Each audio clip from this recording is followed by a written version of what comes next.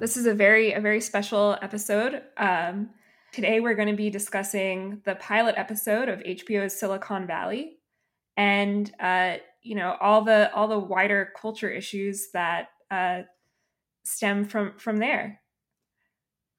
We have a very special guest, Marc Andreessen, and yeah, we're super glad that you said yes to coming on. I'm excited. This is these are interesting topics. So I'm excited to talk about it all. So where should we start? Yeah, let's. So I guess we could start with like a recap of the episode, if for people who aren't familiar with Silicon Valley. It's an HBO show that ran, I believe, between 2013 and it ended in 2018 or 2019.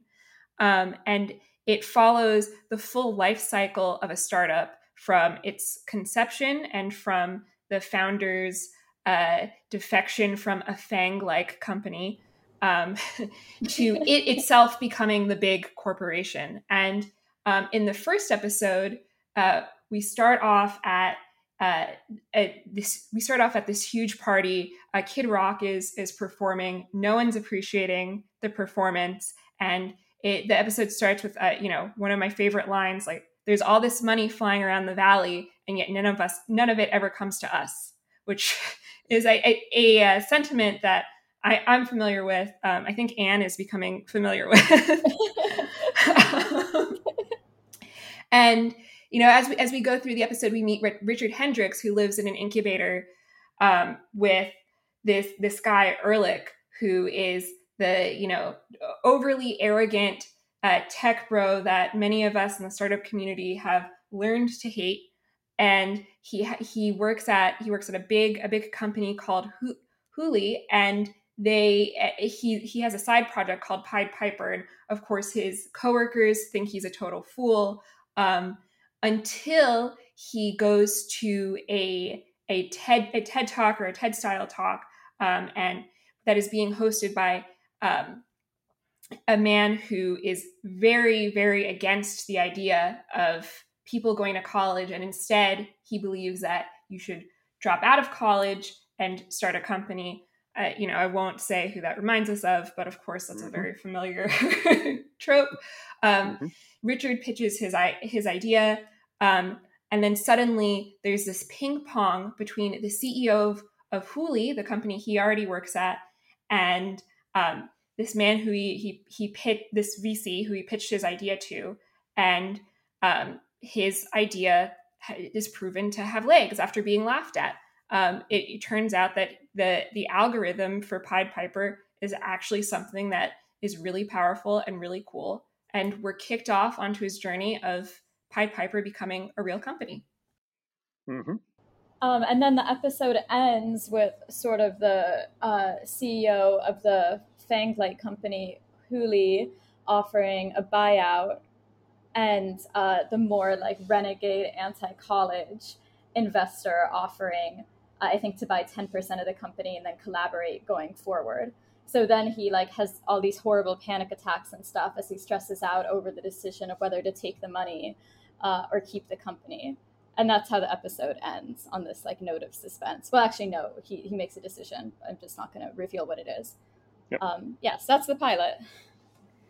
Yeah, so I should confess. I've seen the first season of the show, and I loved it. And then I have to confess I stopped watching it, so I actually haven't seen the rest of the show. So I actually have very little idea what happens, but after the first season. I think that's okay. For me, it kind of went off the rails. They if I remember correctly, they introduced like a crypto plot line or something. I don't even know if that's true. I just remember being like, I'm over it. And at this point, I had moved to the South Bay, so I really was didn't need to watch it on HBO. Right. Exactly. To be honest, I think I had the opposite journey. Like, I watched the first season, didn't really care that much. But then I really got into it with the later seasons. And I think that was partly because in those intervening years, I went to law school on the East Coast, got into just, straightforward New York financial stuff. And I thought like, oh, this is like so neat how independent these guys are. Like, this is so cool. I should do that thing. Except then I realized that I don't actually know anything about technology or like understand anything, like what I could even possibly do with any of that. So I never followed through on that whatsoever. But I think I used it as a sort of like escapist fantasy, as I was just sort of doing the drudgery of working at like a regular bank on the East Coast. So I think Silicon Valley is great until the end. Yeah, did it get so I actually had sort of a funny experience. So I watched the first I loved the first season. I thought actually the first season was actually quite accurate in many ways. Probably more accurate than than a lot of people who watched it realized. Like my big reaction was, oh yes, I know all those people. Um, and Indeed, you make a cameo in the first episode, or not a cameo, but you're mentioned in the first episode, aren't you? yeah, name drop, no cameo, no Right. cameo.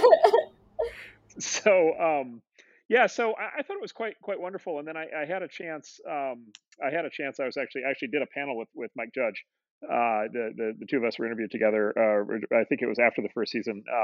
And he's the guy who created the show, and sort of he's famous. He's previously the creator of Beavis and Butthead, and I think Idiocracy as well as Silicon Valley. And I actually a couple of things were interesting in that. One is I didn't realize he actually worked as a chip designer in Silicon Valley in like the 1980s, right? So his actual origin story is he himself was one of these guys. Now he didn't stay in tech and he didn't start a company, but he was one of these kind of on the ground engineers. And I think that actually grounded the show quite well. But the other thing that happened, honestly, was this was 2014, 2015. 2015, that was right around the time that kind of the public sentiment and the media sentiment on Silicon Valley really started to turn. And actually, I found that conversation a little disconcerting. And then also the cast members were all there, and you could at least it started to feel like there was a hostile edge developing. I don't know if that. I actually don't know. I stopped watching the show, so I actually don't know if that showed up in the show. Did the show get kind of darker and kind of more hostile to tech, or did it kind of stay? I would say like optimistic and upbeat, at least the way the first season was. No, it gets super super dark. Like Yeah. everyone is like stabbing each other in the back. Everyone becomes basically evil and manipulative. The Richard Hendricks, like he becomes sort of dark and has like sort of breaks bad at some point in the Mm. show. And then the series finale is like this basically. I think is it Kara Swisher who's like doing some kind of like biopic of them. It's some very sort of like of the year it was made in kind of series finale. Yeah, very dark. Yes, exactly. So that was the thing, which was and this is I think maybe the actual cultural significance of the pilot and of that first season. The cultural significance is it's the or what I would propose is it's the artifact of the last phase of tech in Silicon Valley being sort of cute and fluffy and fun and kind of novel, and fundamentally just like positive. It was sort of right before the turn. It's that last moment, kind of right before everything kind of went dark. And I don't know, I don't know how many of these things are secular or cyclical, but that kind of feeling, it may never come back. Like tech now just may always exist in this kind of new world of hostility. And if so, this will be kind of the last artifact that people have to look at of what it was like before. Right. Was there some turning? Was there some event that caused the turn in public sentiment? So I would say there's two theories, right? So the sort of dominant theory, which is kind of generally what you'll hear from kind of the press and commentators, and so forth, is like tech was fine when it was kind of small and not that important, but when it actually became important, when it got big, right, and when these companies got much larger, and when kind of their impact on society got larger, then of course there was going to be this much higher level of scrutiny, and these companies were going to be found wanting in all these different ways. And so that's the sort of narrative of like it's time for a higher level of scrutiny, it's time for more criticism, and sort of the right things are happening, like this sort of turn was deserved and necessary. The alternate kind of view is that tech kind of got pulled into our national political dynamic, right? And tech occupies sort of a weird place in American politics and Western politics generally, right? Which is tech. The stereotype is that tech is like this libertarian, weird kind of alternate world. Like, the reality is like Silicon Valley is, like 90 or 95% just straight doctrinaire, kind of blue Democrat, Hillary Warren kind of straight down the middle, Obama Democrat, and then increasingly radicalizing, further to the left. And so tech is itself kind of a creature of the left, but the left in this country, has also radicalized at the same time, and the left increasingly, in this theory, basically, hates, capitalism, business, money, a lot of the kinds of people who work in tech. And then that whole kind of thing basically like hit critical mass in 2015 and 2016 when Trump won the first the primary and then the general election, and of course then tech ever since has been sort of heavily blamed for that. And so there's this kind of, it's almost like it's the subject of this like civil war almost between almost within the left, and then of course the right in America basically doesn't like tech for completely different reasons, which basically is the right views tech as a left wing phenomenon because almost all the people in tech are left wing. And then, of course, people on the right now are very upset about censorship and deplatforming and what they view as political bias on the part of these companies that are basically consist entirely of Democrats.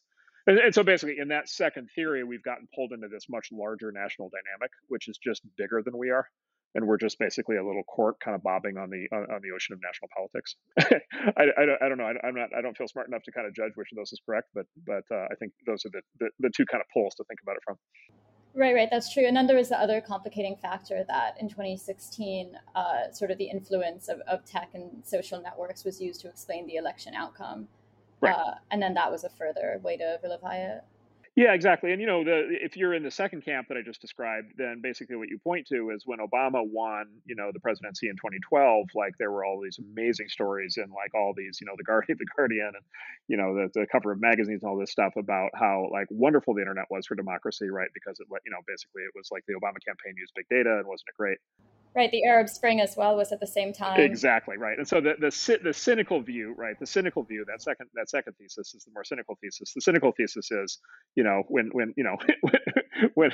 a left wing person wins, the internet's great and wonderful. When a right wing person wins, the internet's evil, and leading to the end of democracy. Like I say, maybe a lot of people, at least on the right, kind of believe that's the dynamic. Obviously, a lot of people on the left think there's something more fundamentally serious going on. But in either event, like this is why I say, like I think this is like a permanent change. I think the days of being cute and fluffy and everybody just being happy, with us are, I think they're over. I think you make like a really important point about this like narrative shift though, because it used to be that, or at least it felt like from my perspective, that tech like existed outside of politics in a way. And it was really about this like it was a frontier. It was like the classic American prosperity story. And it feels like, especially when the pilot of Silicon Valley airs, this is like the height of people hearing all these stories of like, these kids, these like 19 and 20-year-olds went to California and now they're billionaires. And it was like it was the app bubble, right? Like this was like when the height of this, and it's such a like stark comparison from what most people are familiar with, with respect to like prosperity stories, which is working your way up, like really grinding in this much different way, desperately trying to get a seat at the table, but everyone on the West Coast was just building their own table, and those tables were unicorns.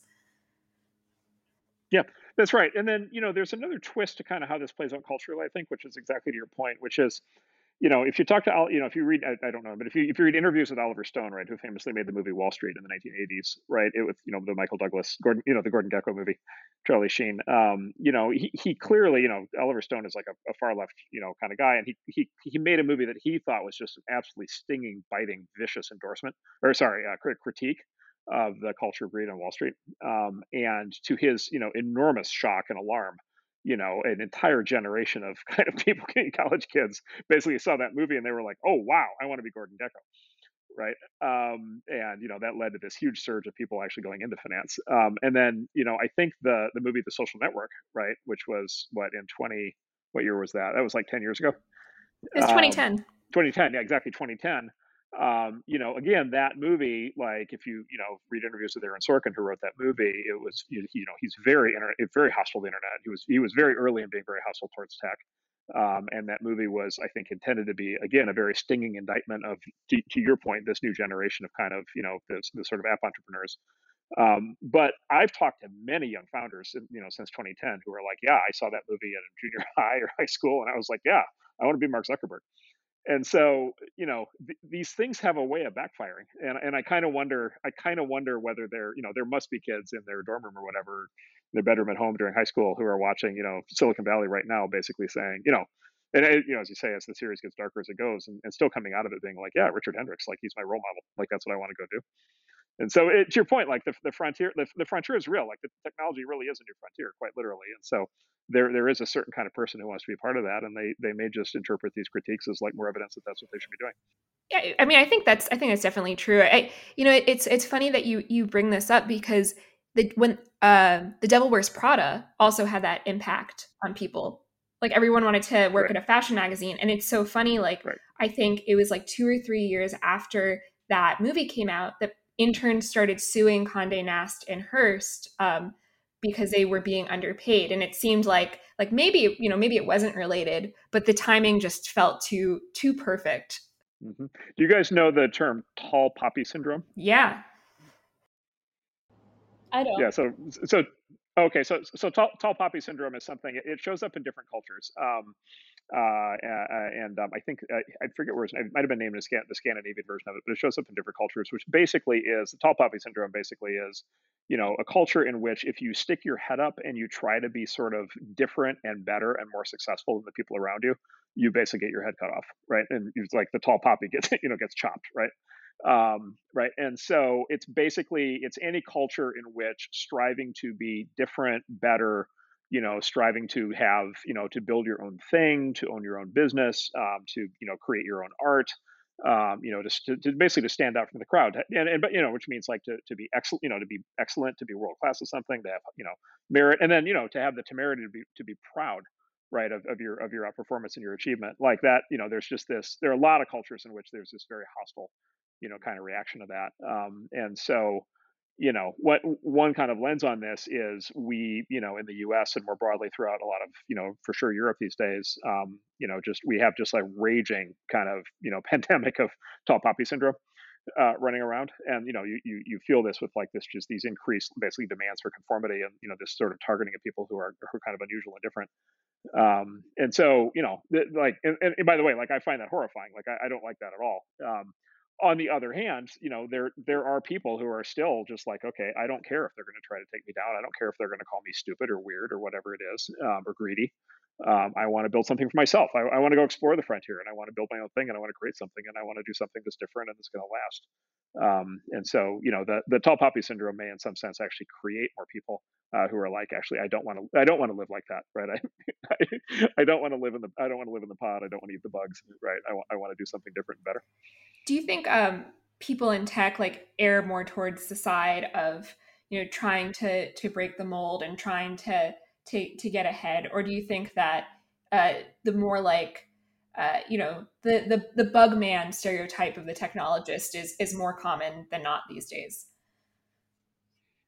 So I think there's a little bit of both. So look, there are a lot of people, and I mean, this is, what we do for a living, is there are a lot of people who are like real outliers, and they really want to do something different, and they're not daunted by any of this stuff, and so they go for it. So the good news is there are still a lot of them, and we meet them every day. I would say there are a lot of people who are like that who feel very guilty about it, right? Which is and this goes to my point, which is like the sort of stereotype of Silicon Valley as some libertarian paradise is not actually true. Like libertarianism is like a fringe position. Most even tech entrepreneurs are, I would say, again, sort of straight blue Democrat.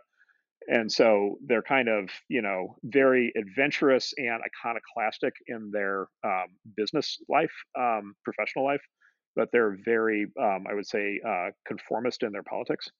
And they want to have their cake and eat it too. They want to be viewed as like brave, fearless entrepreneurs and developers of new technology on the one hand, but also like, deeply, sort of politically correct moral people on the other hand. And that used to be kind of a line that you could straddle, right, during like the Clinton era and even the Obama era, but now you really can't, right? And so there's a lot of like there's like a self-hating thing that's going on. And then, the other thing is like, Silicon Valley goes through waves of kind of being trendy as a career path versus not. And so, you also, we're in one of those modes where like, from a business standpoint, the tech industry is, doing really well. So we are also getting a lot of what you might call sort of careerists right? So we're getting a lot of people who show up who might, in a different era have just gone to work at an investment bank or at a consulting firm or something, who are showing up, and you can kind of always tell, like, they're not actually that interested in the kinds of nuts and bolts of what these companies do. They just view this as like the best career path. And so, there is also that element to it. It's kind of a blend of all of those types.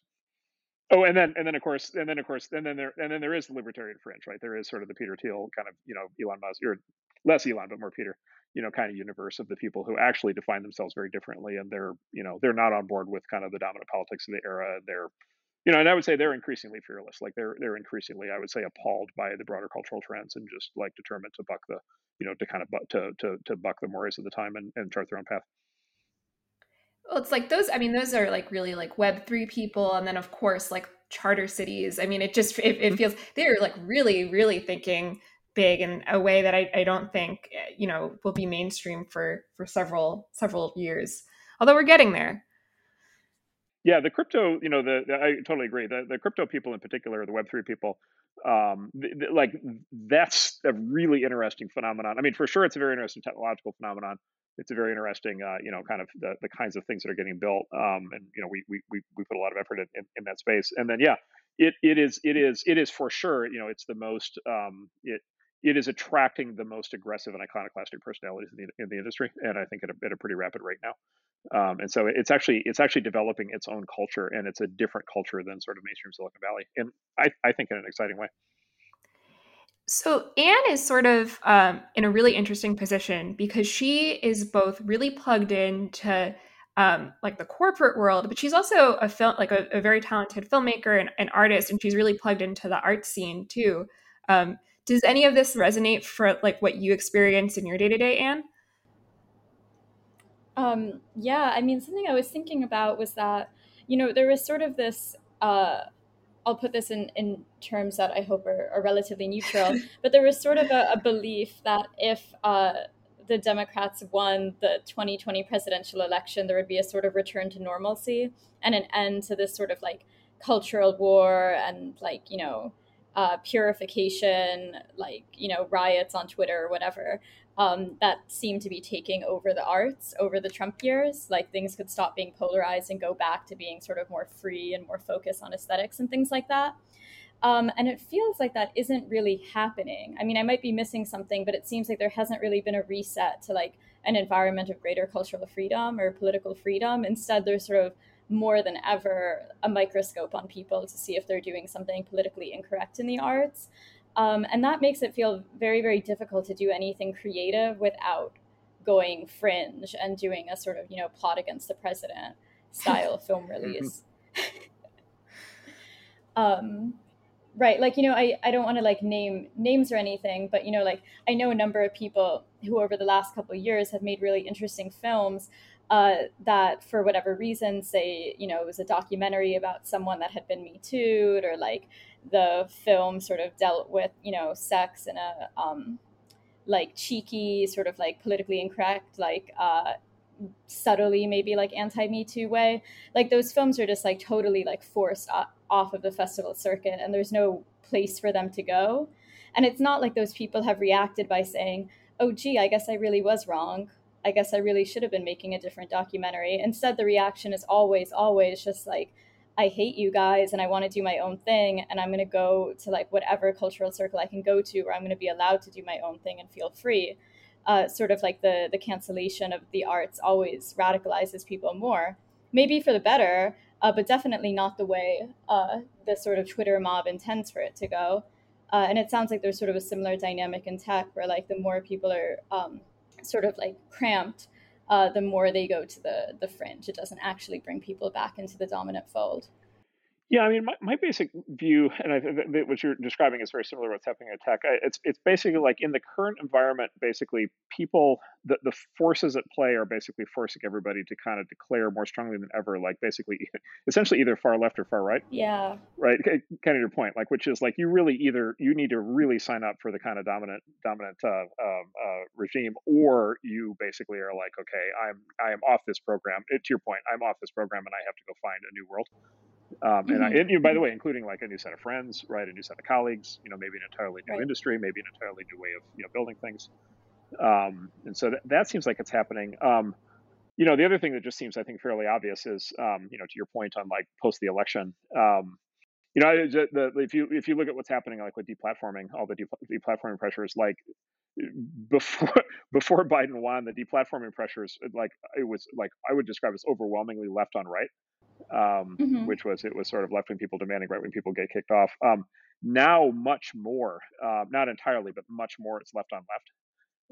Meaning it's basically people further left demanding that people who are more centrist, right, conform. Mm-hmm. And so I sort of think of it as like a consolidation phase. And so it's almost like, and by the way, this kind of makes sense, which is you kind of see politically, like whenever there's sort of single party control in a political system, what you don't get is uniformity. What you get is sort of civil war. You get internal divisions, right? Because all of a sudden it's like now you split up into different factions, within the broader movement. And so it feels, and by the way, you see that actually what's happening right now with all this legislation in Congress, right? Which is it's basically entirely a civil war between Democrats. And so it feels like we're going to be in that phase for quite a while, and then whatever's happening on the right or on the fringe is somewhat off the front page, and maybe in a good way. Mm-hmm. Mm-hmm. No, that's an interesting way of putting it, that you either have to be far left or far right. I mean, I think that might be the difficulty, that people who maybe self-identify as like normal people or apolitical people suddenly find themselves vilified by their colleagues. And at that point, they do actually maybe have to become political. Yeah, exactly. Well, and then can you actually this is always kind of the question, which can you actually punch out? Like, it's like, okay, right. If my choices are far left or far right, and I don't like either one of those choices, can I just simply be apolitical, right? And can I punch out entirely? And then of course there's a big question there, which is one is like, first of all, you then have to give up all pretension of having political power, which Right. most people just can't do, because most people want to feel like that we're in a democracy, they have a voice and a vote. And that so it feels weird to just kind of declare sort of political bankruptcy personally. And then the other is like, who are their friends going to be, right? And what kind of scene can they be a part of? And so my guess is there's a significant set of people developing who are basically politically bankrupt, politically homeless, and so therefore they have no natural like Schelling point to rally around, which means Mm-hmm. they have no way to naturally connect with each other. Except to the extent that they can find a scene, right? They can, to your point, like they can find a creative scene, or they can find a technological scene or something of people who are, gonna are going to be more like that, and maybe those scenes are going to be the ones that actually have like a lot more creativity in the years ahead, because people will get Yeah, off yeah. get off the political obsession and go back to building things. I remember I had this like very strange experience for a couple of months last fall, where I was very briefly hanging out with comedians, because I started going to a local bar that like was a comedy bar, but they weren't allowed to do comedy because of Corona. So they would just sort of like sit around like semi illegally, and they didn't talk about politics. And it was like the only group of friends I'd ever had that didn't talk about politics, because all they talked about was how they wanted to kill themselves because they were just depressed comedians out of work. Mm-hmm. But before and after that, I've never found it. And I think that, I mean, obviously, like it's almost too obvious to say, but last summer, especially with like the rise of like critical race theory books becoming popularized, a thing that you give your babies and stuff like that. There was sort of the refrain of like, if you're not actively anti-racist, you are racist. Right. So I mean, per se, there's no ability to punch out at that point. Like when on orientation at your job, you're told that if you don't declare yourself to be anti-racist, like you should lose your job, I guess. I mean, I do think there is a phenomena of like people who are what I call defensively right wing, where like they might have been in any other time period, like center, maybe center right, the generically conservative. Like they now feel like they have to identify as far right to protect themselves, because it's the only place that will like really accept converts. You can always become more right wing, but you can't, once you're ousted from the left, that's it. Yeah. Yeah. Yeah, that's right. Yeah, that's right. And the nature of the nature of the world being the way it is right now, like most of those journeys, I think, are kind of happening in private. Yeah. And one of the things that's really hard to figure out right now is like, okay, like you, one of the hardest things to figure out right now is like, what do people actually think, right? Mm-hmm. Right, because the level of preference falsification that's happening, and so how many people are on the journey that you just described, and basically just like think they're alone, or think they're a member of a very small group, but by the way, maybe they are, maybe it's a real exception thing, and most people will just conform, or maybe there's actually a growing movement of these people, and they just haven't discovered each other yet. Yeah, I mean, the level of preference falsification must be like higher now than it was in the Soviet Union. Like, I mean, Katya, you must have had a similar experience. Like, I was on a film shoot last week, and I realized that every single person on the shoot had secretly told me that they were like secretly conservative, or like secretly a little bit conservative, or thought they were the most conservative person at this film shoot. Like every single one, you know, but like yet at that. but yet they didn't know that about each other. No. Right. I mean, so it's a really weird thing. What I am starting to notice that's really interesting. So, like a lot of my, my journalism and my writing is about how Tumblr grew and how Tumblr dynamics kind of escaped the containment zone, and we all kind Yep. of know about like woke morality and the unpersoning that happens with woke ethics. You're starting to see that happen on the right as well, both online and in real life, and not in the way that it always has sort of happened. Of course, people have been accused of or like actually found to be gay or like whatever thing, and like they get ousted. But I'm starting to see online really like right wing cancellations. And usually that comes in, you obviously won't be called racist, but you will be called a Fed. And it's a really interesting thing because it's the same dynamics. And I think it's partially because we have like two like mirrored sides, and now the safe side is starting to have the same like flavor of corruption as the proven unsafe side. Right. Yeah, it's funny. The Greeks, you'll recall, like, the most famous philosopher of all time, Socrates. You'll recall how he died. Like, he was canceled. He was basically, right, convicted of wrongthink, and of corrupting the morals of the youth, and forced to commit suicide. The part of the story that often gets overlooked is he was actually offered an alternative to the death sentence, which was something they did in those days. There was actually an alternative to death sentences, and the alternative to the death sentence was exile. And so he had all these friends who like showed up in his cell and basically were like, "We'll get you out of the city. You'll be exiled, but you'll be free, and you won't have to, you won't have to worry about this anymore." And actually, as part of the Greek system of governance at that time, which was exile basically as an acceptable substitute sentence for death. And the reason why it was an acceptable substitute for death is because it was viewed in that culture as basically the same as death, right? Like, if you're exiled, like, you lose your family, you lose your friends, you lose all your worldly possessions, you lose your citizenship, you lose your religion, right? You lose basically your entire community, right? And sort of any rights that you have, and you are out in the world on your own. And in those days, that meant that the next person who came across you was probably just going to try to kill you. And so, there's something very deep seated in the sort of the scapegoat cycle. And in a sense, it's like cancellation as a term is almost too light of a term for what's happening, right? It's probably exile, right? It's probably the better term. And so, yeah, and it's basically, this goes to, like, Rene Girard's theories, but it's like, it is fundamentally at heart, it's a mechanism of social cohesion, right? It's a mechanism of conformity, and of course the role of the canceled or the exiled or the scapegoat, the role is to basically be the symbolic individual who's punished, to basically cleanse the community of its internal dissension, to bring everybody back together again. And so it's an old pattern. It's a very easy pattern to slip into. It's mob psychology. This I'm generally a skeptic. I'm generally on the skeptical side of people who say the internet caused X, because I think generally that's just the internet itself being scapegoated for more general kind of human behaviors. But in this case, I think it is fair to say, like, the internet in many ways, or social media, is a very effective scapegoating machine and a very effective mobbing machine. And yeah, I think there's no reason to expect that activity would be confined to any one group. I think it's a more general phenomenon, and it's something that I think people should be very conscious of and should generally try to avoid. Do you get the sense that there's a waning of cancel culture over the last year? So I think at some point, just like, again, whichever sort of group it's in, at some point, like, this sort of extreme histrionic grandstanding, that has a lot of, basically hypocrisy and illegitimacy to it when you dig into it. Like, at some point that gets old, right? I mean, it's like exciting, it's like, I don't know, the witch hunter. It's exciting, it's exciting to burn the witch the first time. The 15th time or the 50th time, you have to imagine the crowd in Salem was standing around saying, okay, like, really? We're going to do this forever. Um, and so, maybe a little bit of that, but on the other hand, like, to Gerard argued, like, actually Gerard's whole theory, he argued like this is so deep seated in sort of, human culture.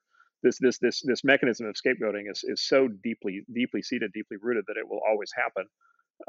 And then actually Gerard made this very kind of clever point. He said that the thing about the scapegoating instinct in human psychology is you can be fully aware at a meta level of the scapegoating instinct. Like you can be like a world expert Rene Girard scholar or like psychologist and like fully understand this mechanism of scapegoating. And yet, when the next one comes along, you are very likely to join the mob just like everybody else. And your argument is always the same, which is yes, I understand scapegoating is bad in general, but this one is absolutely morally required, right? Mhm. This guy we can't let off the hook, right? And what Gerard argued is like that's always the case. Like that is always the case. Like the scapegoat is always viewed as the exception to the general patterns of behavior. Mhm. And so I don't know. I'd like to believe we will kind of figure out that there's a force at loose in the world that maybe is not that great, and that it'll moderate out over time, and people get tired of it. But I'm kind of skeptical. I think it might just be, it's a thing that's always happened. That's the other thing is it's a thing that's always happened. Like it's not new. It's a thing that's always happened, and kind of in every time and place it's happened. I'll just give you an example of it. Another time and place it happened. So there's this incredible book called The God That Failed, which is it's a sort of history of communism in the West, and it was written. There's 6 essays in it that were written by American and European communists from the 1910s, 1920s, 1930s, who later on, by the 1950s, kind of realized they'd made a huge mistake. And so it's their stories of how they kind of deprogrammed themselves from communism and kind of figured out that it was actually bad.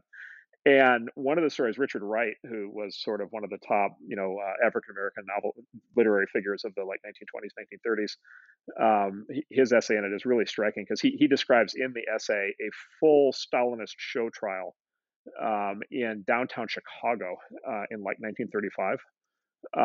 Entirely, and by the way, entirely African American, entirely, basically Chicago African American communists at that time.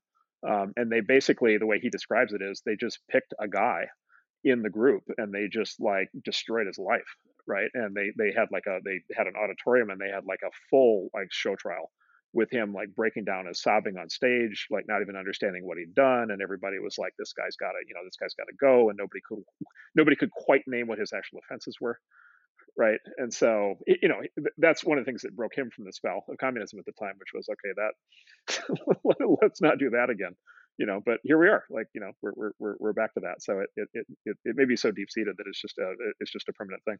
So I totally agree with you that it's something that we've seen throughout time, and it is human nature. But what I think is a little bit different now is that there's almost like, especially for someone who isn't like online, right? For just like your average everyday person who like might get canceled or unpersoned or shunned because they had an accidentally racist menu item at their cafe or something.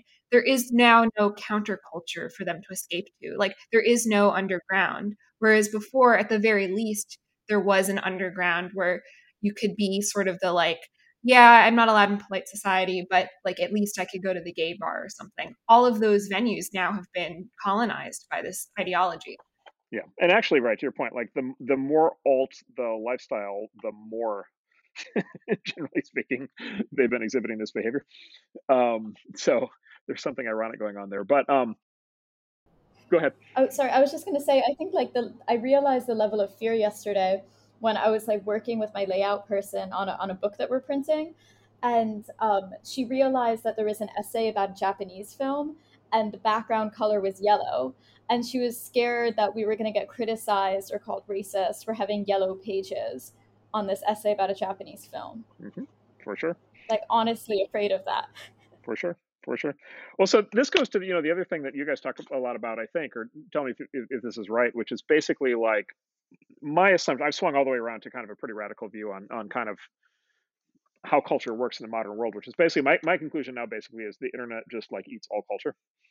Like all culture is internet culture, and to whatever extent there remains any culture at least in the West that's not internet culture, it is going to become internet culture. And so I view like your example of like somebody with a restaurant with an unfortunate menu choice, like if basically it's like, if you're not up on exactly what leading edge internet politics are right now, like, you are at real risk, because those are the dominant politics, and they are, you may not be interested in fringe internet politics, but they are interested in you. And Oh, I totally. think people might be really underestimating the extent to which internet politics are all politics. Does that make sense? Yeah, I completely agree. Like, I really think that, and this is one of my things that I say that makes me sound like a crazy person, but the dissident right as it exists online seems like it's only online. But I give it like, seriously, like 5 years before like Walmart has like a knockoff raw egg nationalist cookbook, if they don't have it already. Mhm. Like, this is about to I think it's going to actually overtake wokeness eventually, which is, Ah, as at least as a trendy thing. I think the audiences in a more mainstream way are opening up, but a normie, or like someone who has Twitter under their real name and they're not really using it, might not see that. I'm totally aligned with you that online is real life, and there is no touch grass. There's no grass to touch. right. So, tell me my theory as to why this happened. No, I don't think I don't think I'm familiar with it. Okay, so do you guys know okay, so the concept of the OODA loop? Have you guys heard the concept of the OODA loop? Mm-mm. Okay, so No. the OODA loop is this is what I think is happening. So this is why the internet politics, internet culture takes over everything. So basically, the short version, the TLDR is faster cycle times. Internet culture just evolves faster, and the fact that it evolves faster guarantees it takes everything over. The reason that's the case is this theory of what's called the OODA loop. And so the OODA loop is this concept in military warfare strategy, and it basically describes the decision-making cycle if you're in a war situation. And the OODA is an acronym, and OODA stands for basically the four stages of basically taking action in a military context, which is observe. So, notice your surroundings, like take stock of what's happening. Orient, which is basically like fix your own position and set of choices, within the context. Decide, make the decision of what you're going to do, and then act, right, which is actually pull the trigger, right, in the sense of like either deciding to shoot or deciding to move or deciding to call for backup, or like whatever it is that you might do. And so there's this sort of theory of warfare that has become kind of very dominant in that world, which basically says the right way to kind of conduct yourself in war is to try to have a faster OODA loop than the other guy. And in a sense, that's just like an obvious thing, because it's like, yes, obviously, if you can make decisions faster, you'll do better. But there's a second layer to the theory that basically says, if you can get inside the other guy's OODA loop, which is to say, if you can make decisions faster routinely than the other guy, then basically you can break his ability to ever get through his OODA loop, right? Which is to say, right? So let's say it takes me whatever 2 minutes to get through my OODA loop. It takes the other guy 3 minutes to get through his. As we kind of iterate through this, we're going through our OODA loops. At some point, he just can't keep up, right? You become one loop ahead, and then two loops ahead, and then three loops ahead, and then four loops ahead of the other guy. And then at some point, the other guy basically just like experiences psychological collapse, right? Because he can no longer get through any loop, because by the time he observes and orients and is ready to decide, you've already been through your loop again, and now the situation has changed, and now the landscape has changed, the set of choices have changed, and now he has to start his loop over again, right? And basically in the theory that leads to a state of psychological collapse. At some point, the other guy basically is just like basically psychologically melts down, can't process what's happening, can't react, and just like sits there stunned, and then basically either surrenders or gets killed. And so anyway, so the goal of basically modern military doctrine on this is basically to use faster decision making cycle times to destroy the other guy's psychology. So so I think that's what the internet is doing to every other form of media and culture, right? Which is internet politics, internet culture, internet memes, internet trends, right? They've hyper accelerated, right? And the process of the formation of a new idea and the propagation of that idea and the adoption of that idea, and then the criticisms that idea receives, the evolutionary pressures, the development of the next idea, it's just happening so fast online that if you're sitting in the offline world and you're trying to produce a TV show, or you're trying to write a book, right, or you're trying to like write even like a magazine article, and you're trying to go through a month-long editing process, like you might as well not even try, because by the time your thing actually comes out, right, it's just too late. It's already stale, it's already old, it's already behind. Yeah. And so basically, what I think has happened is basically, therefore, all of these offline cultural media forms, I think they've just surrendered. I think they've just given up trying to have their own original point of view in anything. And I think instead, what they're doing now is they're just chasing internet culture, right? Like the only thing you can do basically is just like chase whatever's on Twitter or Reddit or right or 4chan or Tumblr. And you see this, right? If you take any given, you see this in TV shows all the time now. I'll just give you an example. I tried to, I always loved this famous graphic novel series called Why the Last Man. And they just made this huge budget adaptation for Fox. And I started watching the first episode, and like literally, it's wall to wall Twitter politics, right? Like the writers have injected this entire new overlay of Twitter politics on top of a graphic novel that was written like 20 years ago that had no conception of any of this stuff. And it's like, oh, and you just know what happened, which is all in the writer's room, all they can talk about is whatever happened on Twitter that day, right? Mm-hmm. And so the show now is just basically reduced to being an attempt to just chase internet culture. And so anyway, I think this is why basically it's all over. Like the other forms of media will continue to be important financially, and they'll have audiences and so forth, but the content will just be whatever was on Twitter 6 months ago. Yeah, I mean, I am completely aligned with that, and I think that's a really smart way to describe it. We're slaves to this, really. Right, and it's not just in terms of like topic either. I mean, I think it also goes back to this question about, can an offline person avoid being um, like canceled for online politics, and the answer is no, because like by the time that they've made a decision or done something, that thing may have become problematic in a way they would never have predicted through like 20 cycles of like iteration on Twitter. Yep. Yeah, so like the person who thinks that he can just sit in his office and like doesn't have a Twitter account or whatever is still at the mercy of these online forces, whether he wants to be or not. Yeah, I alluded to it earlier, but there was an old joke in Soviet Russia, which is, you may not be interested in communism, but communism is interested in you, right? And Right. It kind of feels like the same thing. Right. Mm-hmm. That's true. Yeah. Yeah, it is like the perfect. That's actually, I think, like the perfect joke for this. It's creeping into everything. I got into a big argument about this past week, and it was like my first time ever becoming like the main character of Twitter, which very funnily was the day after Anne was the main character of Twitter. It's like some kind of cosmic marriage here. About how like if your mom doesn't hear about this stuff on Twitter, or if she doesn't read the diluted version of the New York Times, she's going to see it on Tucker Carlson tonight. Like it's we're fully immersed in it in every way possible. I mean, do you think that like there's anything that could slow it down or like regulate this cycle, or we're just trapped in this weird psychological warfare forever? So let me try to argue the positive, the positive side, which is not an argument for the positive side of today, but in the future. And you do see some of this today. Basically, which is, I sometimes describe this as like, yes, it's like very like dramatic and scary, but at least it's interesting.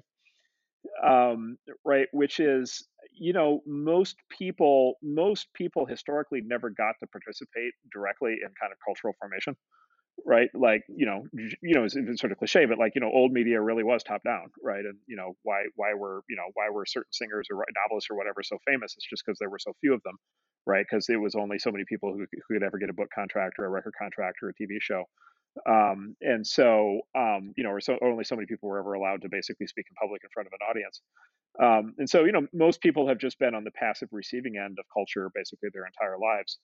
And by the way, when I was a kid, like that was actually the critique of the media. By the way, by the same kinds of people today who critique the internet for destroying everything used to critique television for destroying everything, and it was the opposite critique. It was basically the critique that television is the famous book on this is called "Amused to Death," by one of these critics, and basically the argument was basically television is this vast wasteland of basically fake bullshit, and it's this sitting in front of the TV for 8 hours is just going to degrade your brain and culture and everything else and kids, and we're going to become literally a world of basically these passive couch potatoes who never have any original thoughts and never do anything. And that was like this overwhelming wall of criticism kind of when in the 70s and 80s. Now the criticism is kind of the opposite, right? It's like now the criticism is everybody is too engaged, right? Everybody's like too involved, and there's like everybody's too online, and everybody's like too involved in all these, panics or too, in all these, you're in the wrong, everybody's in the wrong Facebook group, everybody's, says the wrong thing, or this or that. The things people are getting attacked for now are the things that, something that they say or something that they do. And so the criticism is kind of flipped, and it's indicative of course what's happened with the technology, which is we've taken media technology has gone from one way to two way. We've for better or worse we've plugged 5 billion people into a two-way network and basically set them loose to interact with each other. For sure there are these like dysfunctional kind of patterns that emerge, but at the same time it's like, okay, now everybody is plugged in, everybody can at some point choose what they want to participate in. It is a golden age for many kind of interests. For anybody who's into anything, for any genre of music, any kind of chess, any kind of game like chess, any form of just like literally anything. The easy way to think about this is just all the subreddits, right? There's like 10,000 subreddits, and yeah, like whatever. There's some number of hundreds of them that are just political hellholes, right? But there's like another 9,500 that are enthusiastic and thriving, communities of people with all kinds of interests. People who have the same health problems, people who have the same ambitions in life, people who are creating the same kind of art. And so there is this other side to it, which is like a far higher level of cultural dynamism and creativity, and then the ability to kind of match with people who love and care about what you care about, no matter where they live in the world. And so like the most optimistic view would be people are just going to get bored of using the internet to just do politics and try to destroy each other. And they're going to instead over time go seek out, kind of more productive and interesting and fun, kind of things to do. And the internet is kind of there for them when they choose to do that.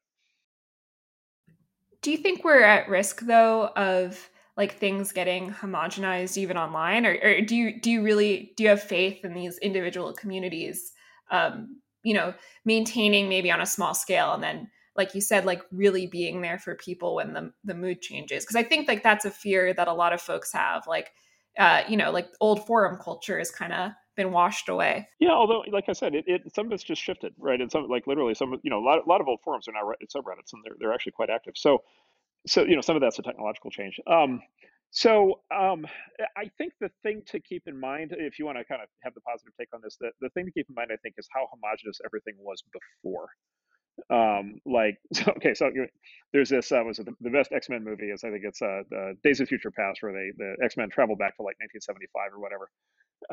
They're trying to figure out some crisis happened in the world, and they need to find out what's happening. And so it turns out that Beast, who's a super genius, has rigged up this basically advanced technological system to monitor all broadcast transmissions in the country and analyze all the data. And literally, and he's very proud to show it off to the time travelers from the future. And he's like, my information processing machine, takes in all three broadcast networks: ABC, NBC, CBS, and PBS, right? Which is literally how it felt in the 70s, which is like it was a big deal if you were like in a town or neighborhood where not only could you get the big three broadcast networks, but you could also get PBS, or maybe you had like radio, you were within a range of like an NPR radio station. Like that was a big deal, right? That was like a great deal of increased basically media diversity. I mean, that's how homogenous everything was. And it's the same thing. Movies, there were like 5 movie studios that made all the movies. There were 3 magazines. There were basically only 3 magazines that people read: Time, Newsweek, and U.S. News. Newspapers. There used to be a lot of newspapers, but then by the 50s, newspapers had consolidated down where there was basically one newspaper per city, right? And then literally like no internet. And so if you wanted to learn about something that wasn't in Time magazine or wasn't in the daily newspaper that day, and there wasn't a TV special that night, you would walk to the library and you would go to the card catalog and you would hope there was a book in there. Like that was it, right? And so, and then this leads you to like in popular entertainment, it's like you have these like mega superstar musicians, and Madonna and Led Zeppelin and Michael Jackson, all these people, and it's like, well, were they really the best, or were they just like the only ones? They were one of 20 in the genre that could actually get a record contract and get played on radio, right? And so it was things used to be really homogenous, right? And so I do think there's an argument the internet drives to homogeneity, and the sort of strongest version of that argument is kind of Western culture kind of colonizes the whole world, some maybe basically the two big political movements kind of eat all politics, and there's something to that, but there is this micro fragmentation that was just literally not possible before. And so I want to hold out at least a little bit of optimism, that there's now room in the world for like all of these long tail things that just were not possible before. Yeah, I mean, even if you're like, I don't know, like weird alt right art doesn't attain the level of Madonna, it'll still per se have an audience, even if it's on lolcow. Yeah, and look, one of the on the economic, on the economic side, like look, like Substack and Patreon and like, you all of a sudden, like, this is actually one of the most dramatic developments I think I've ever seen, which is all of a sudden you have literally individual writers and creators in different media now, where they used to, a lot of writers on Substack, it's not a huge number yet, but like, they used to make X, writing for a magazine or something, they got forced off it, they're on Substack, they're making 5X or 10X, right? And they're much more liberated in what they can do. They're much more independent of the groupthink, and often away they go. And so it makes sense in a way, right? Which is, it's just like, okay, if you have 5 billion people online, it's the old theory of the 1,000 true fans. If you can find 1,000 true fans that pay $10 a month, like, you have a middle class income in the West, and you can just create your art, right? And 1,000 people is not that, like, if you, for any artist, for any artist or creator who can't find 1,000 people who are willing to pay $10 a month, like, right? Are they really doing something interesting? Or, conversely, like, a lot of people are going to be able to do that. And so, maybe there's a much better environment on the other side here, in which basically, like, the money flows that have gone to culture historically are going to get like really fragmented as compared to the past, and you're just going to have a much greater diversity, of art and culture, that literally has money attached to it, which I think could be a great thing. Right, totally. I mean, it sounds a little bit like embarrassing to say this sincerely, but it is true that Patreon has allowed, podcasters, web show people to do things that are sort of very renegade and actually interesting in a way that can't really be deplatformed unless, their 10,000 subscribers or whatever all turn against them, which Yeah. is just not going to happen.